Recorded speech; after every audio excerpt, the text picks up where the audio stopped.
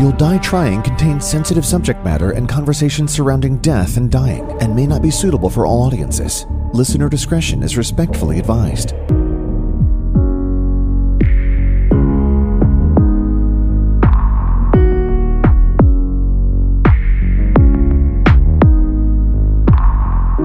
It's only fitting today, 9/11, September 11th, 2022, that we recognize those who are no longer with us but forever remembered. There are places all across this country and world where when you walk by, whether it's the memorial in New York City itself or it's the memorial in Davidson County, Tennessee, or wherever, you reflect day in and day out where you were that moment. I know where I was, and those who lost their lives that day are forever remembered and honored and celebrated.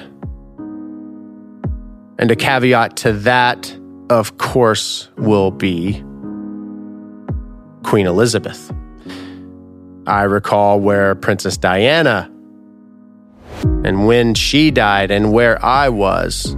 And I recalled where I was during September 11th. And I recall where I was the moment that I heard the news of Queen Elizabeth, just as you recall the moment you experienced such personal loss yourself.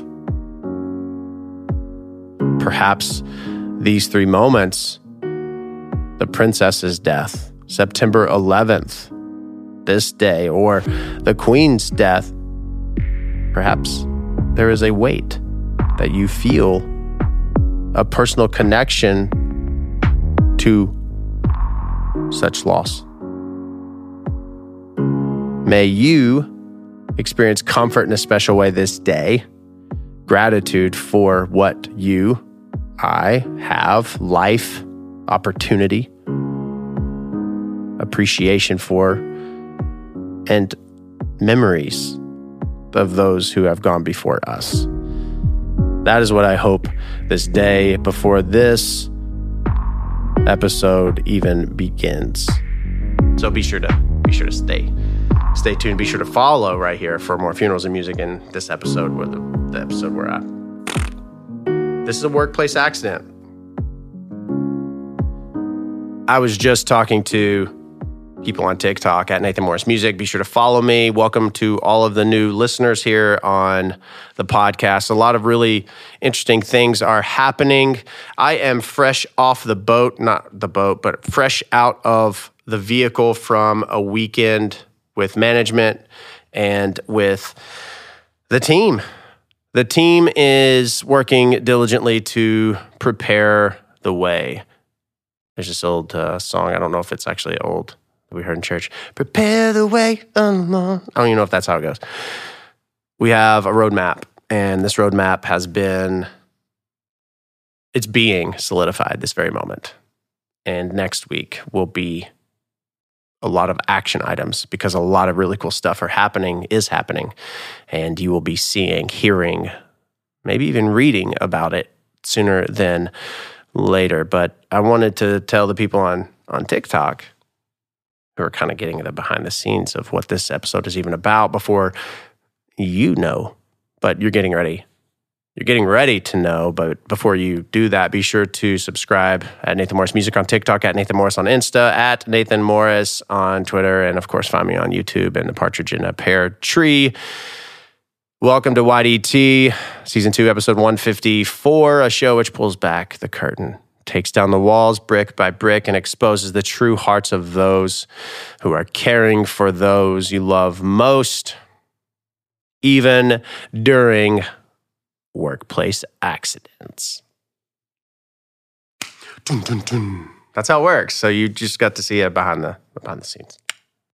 I'm texting with Brent because we're supposed to be recording a song.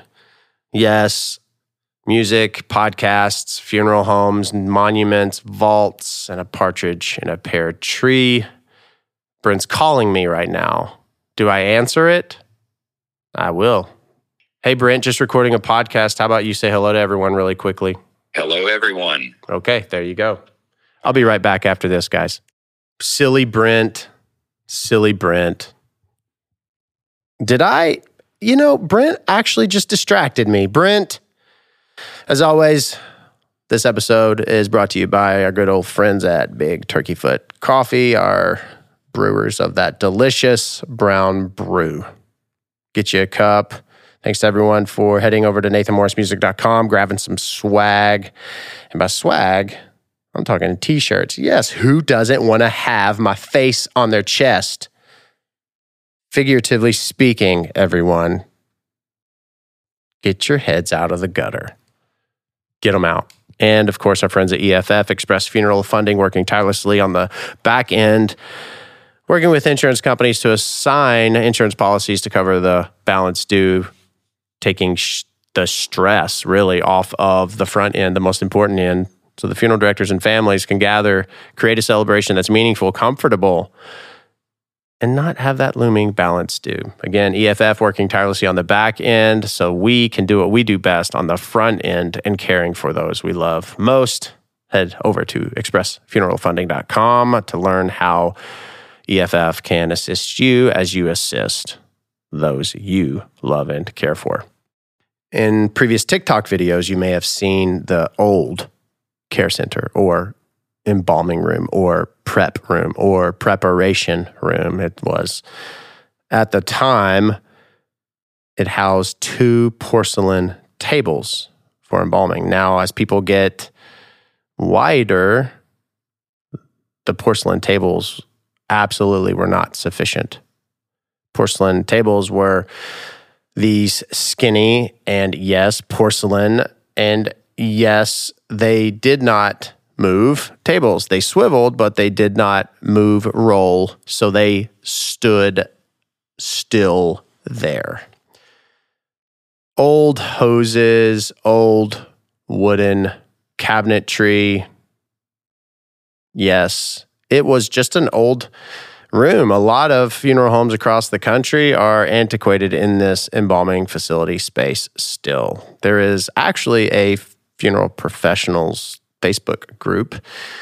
And when people share their brand new hearses and limos and new lead vehicle photos, there is always someone who says, "Show me a picture of your prep room."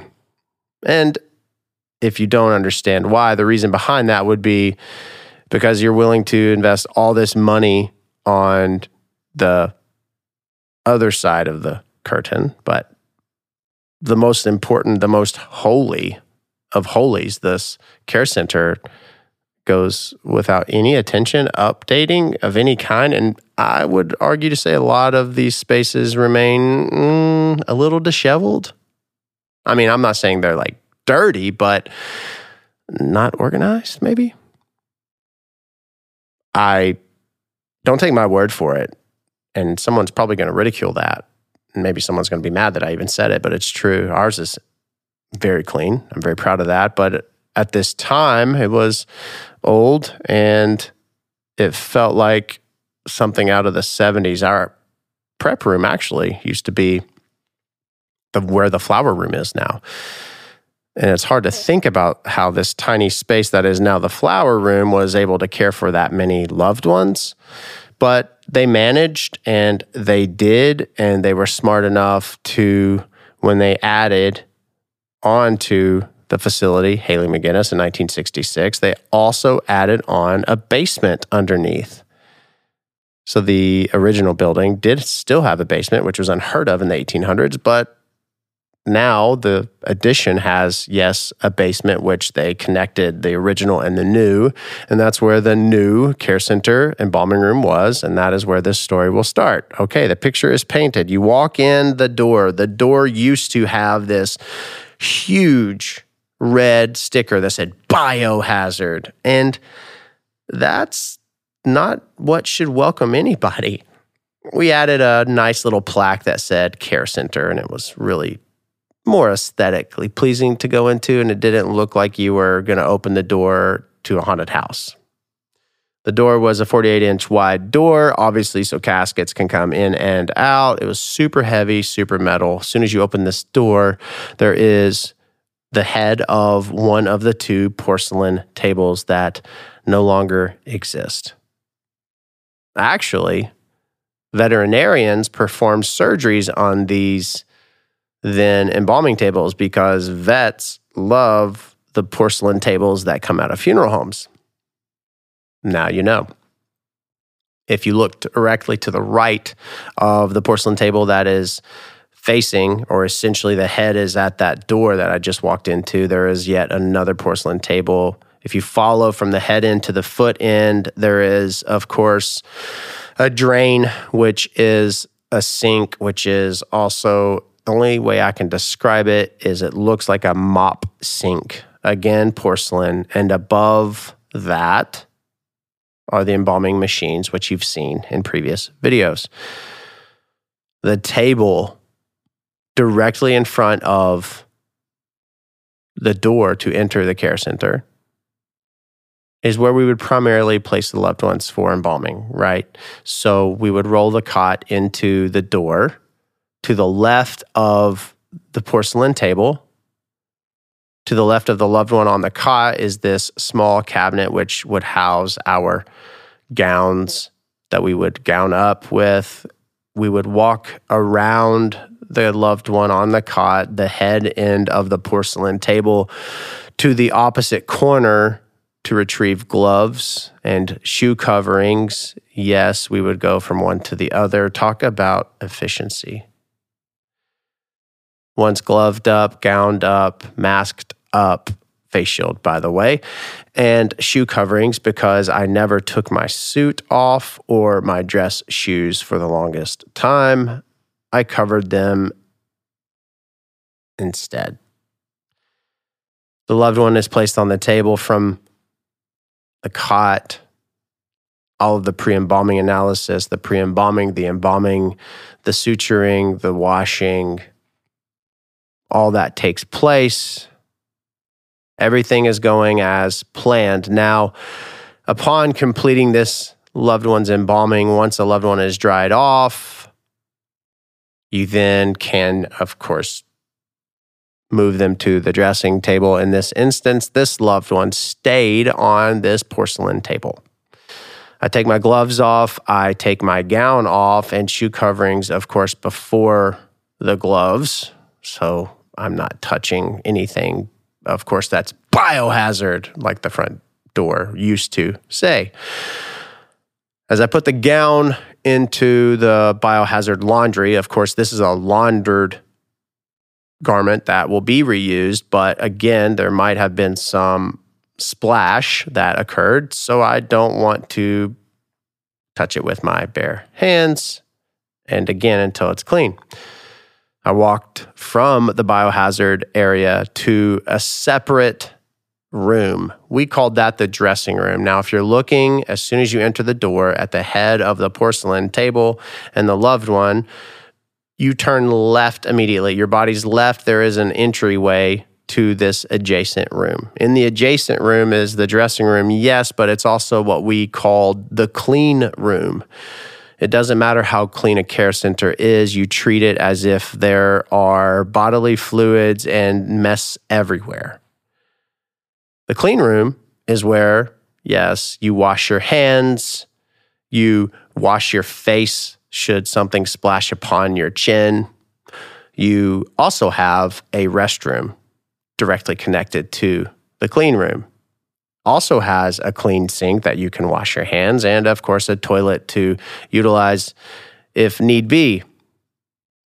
I am washing my hands at this time at this very old sink, metal sink handles and nozzle and porcelain sink. It reminds me of, have you ever seen That Thing You Do? Tom Hanks is in the movie and they're at that appliance store. Like everything that looks like there in that scene is kind of what you can picture this sink to look like. It's huge. It's massive. It has even this like drying area, that you would probably have seen even in a kitchen where they would place their neatly, freshly washed plates and cups.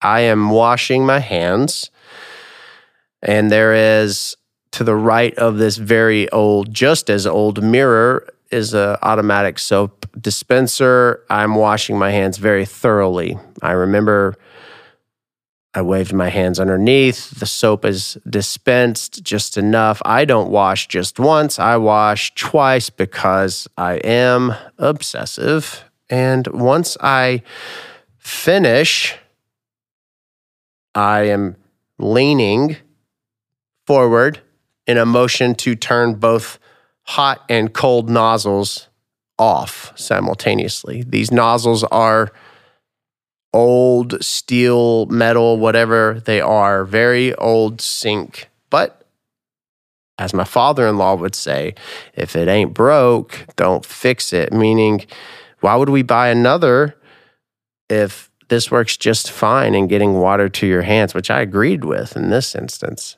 I leaned forward and I pressed. These are the flap. These weren't the turn, right? You have the turn where it would spin on the top. These were the flaps that were flat that you would pinch and pull forward toward you, where the ends of the nozzle and the ends of the little flips would be facing you as you wash your hands. And then you would pinch and push the opposite way to turn the water off.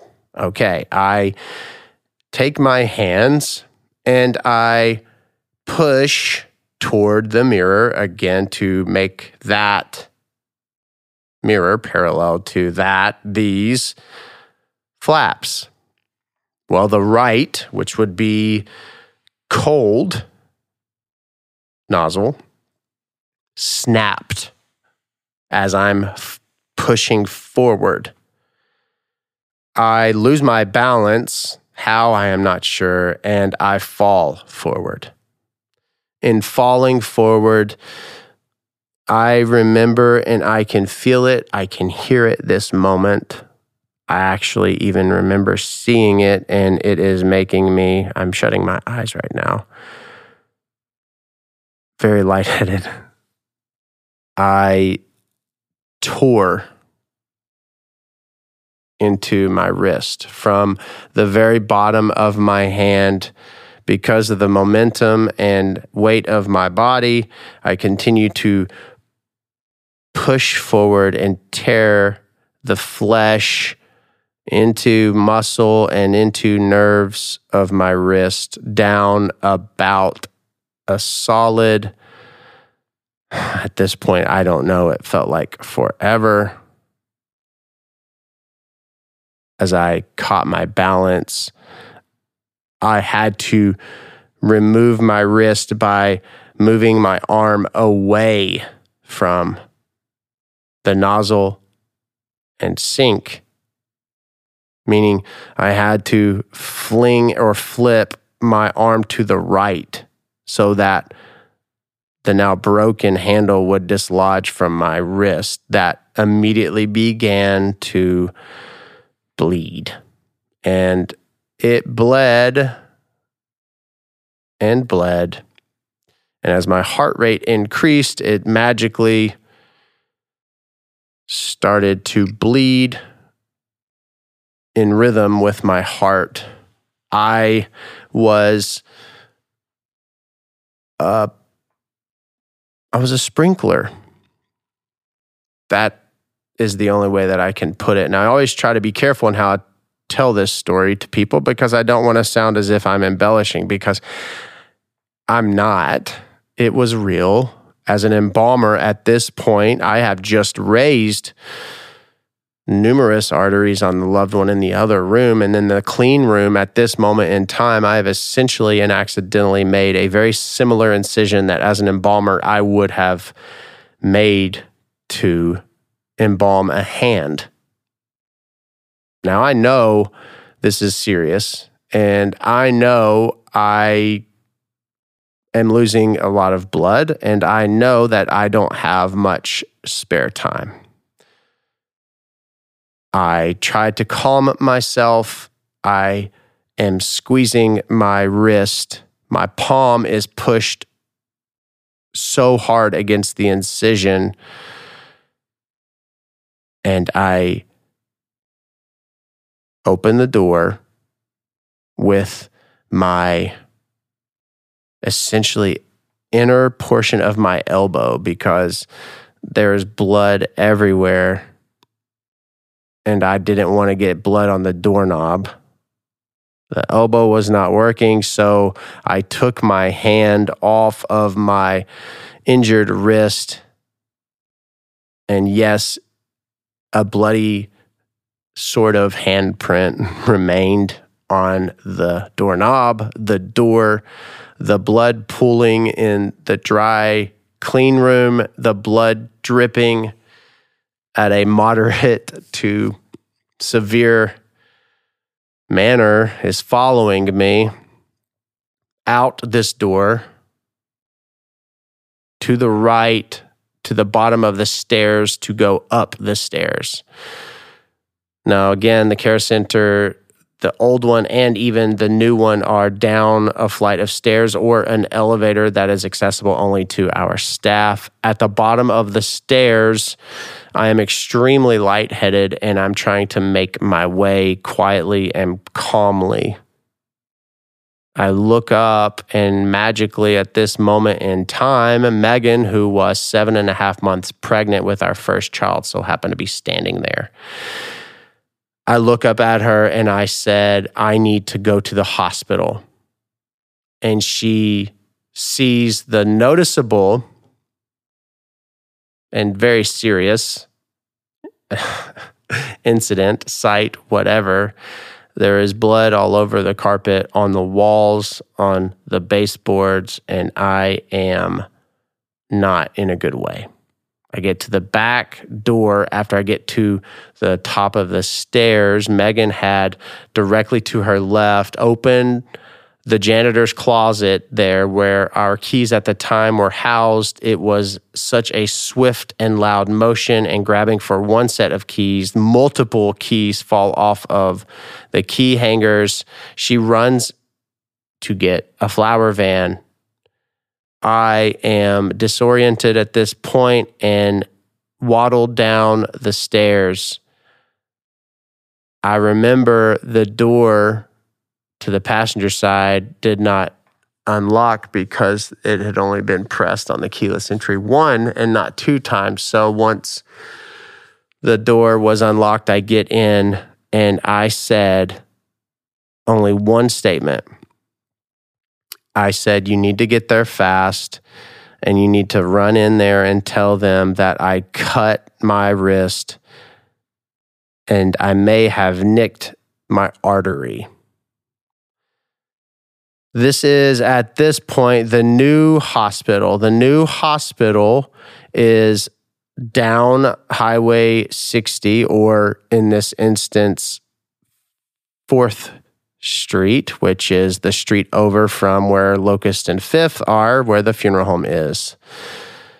Megan turned the hazard lights on to the van that was wrapped Haley McGinnis everywhere. She drove faster than I've ever driven in a city. She was driving in between the 2 lanes of traffic to the right and the 2 lanes to the left in the turning lane with the hazards on. And we got to the hospital from Haley McGinnis in 6 minutes. She did as I asked and ran in, and a male nurse came out very swiftly, opened the door, had a wheelchair. I sat in the wheelchair and he plugged my wrist with his fingers. They got me right back there into, I would not call, well, in the emergency room itself, you have those rooms. It was not an operating room, but the waiting room was filled with people who were sick. But of course, due to the location and severity and the obvious sight, this could have been very serious. And my plugged wrist was tended to immediately, getting multiple stitches I believe I had stitches inside and as well as on the surface. The surface housed 13 stitches. And in all of this commotion, our 7.5-month pregnancy went into labor and contractions. And so what was once tending to my serious cut turned into, because of the stress and anxiety, preventing a premature labor. Megan did not go into labor, but did literally a few weeks later and prematurely had our kid. I left with tons of stitches and went back to the funeral home where I found my mother-in-law, who knew nothing about what had happened, cleaning up what she said it looked like a pig slaughterhouse. There was blood everywhere. And by everywhere, I do mean everywhere. We found that blood for a week or more after the fact. Anytime we looked just somewhere else, there would be blood spatter. And I have to tell you, that was one of the scariest moments of my life, because again,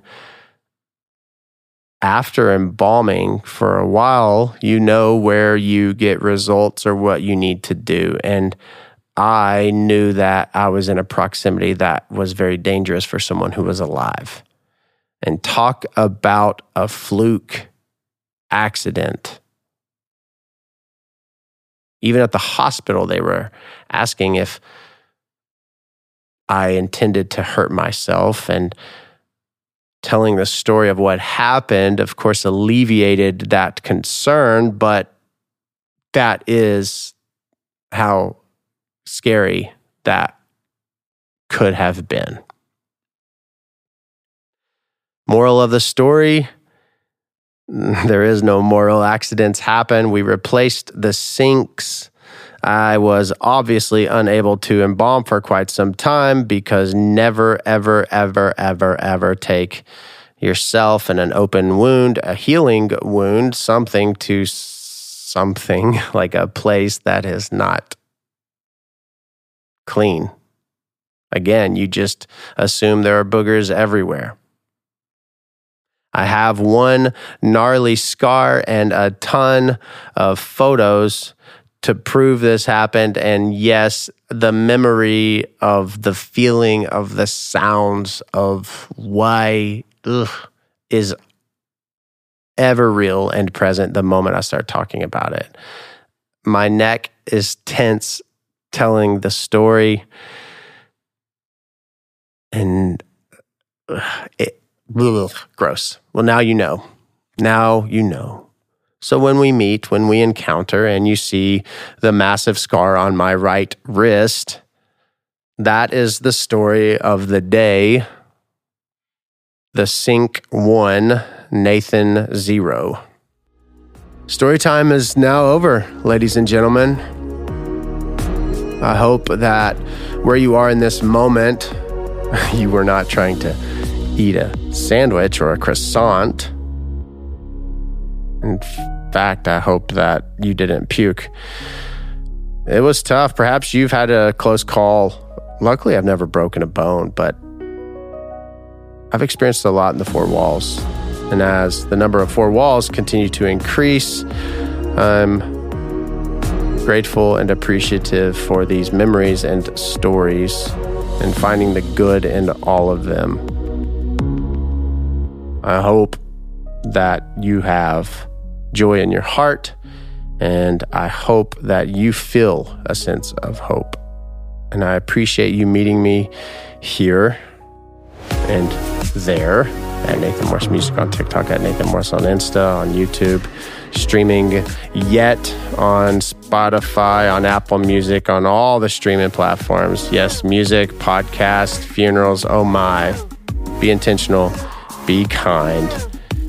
I'll see you soon.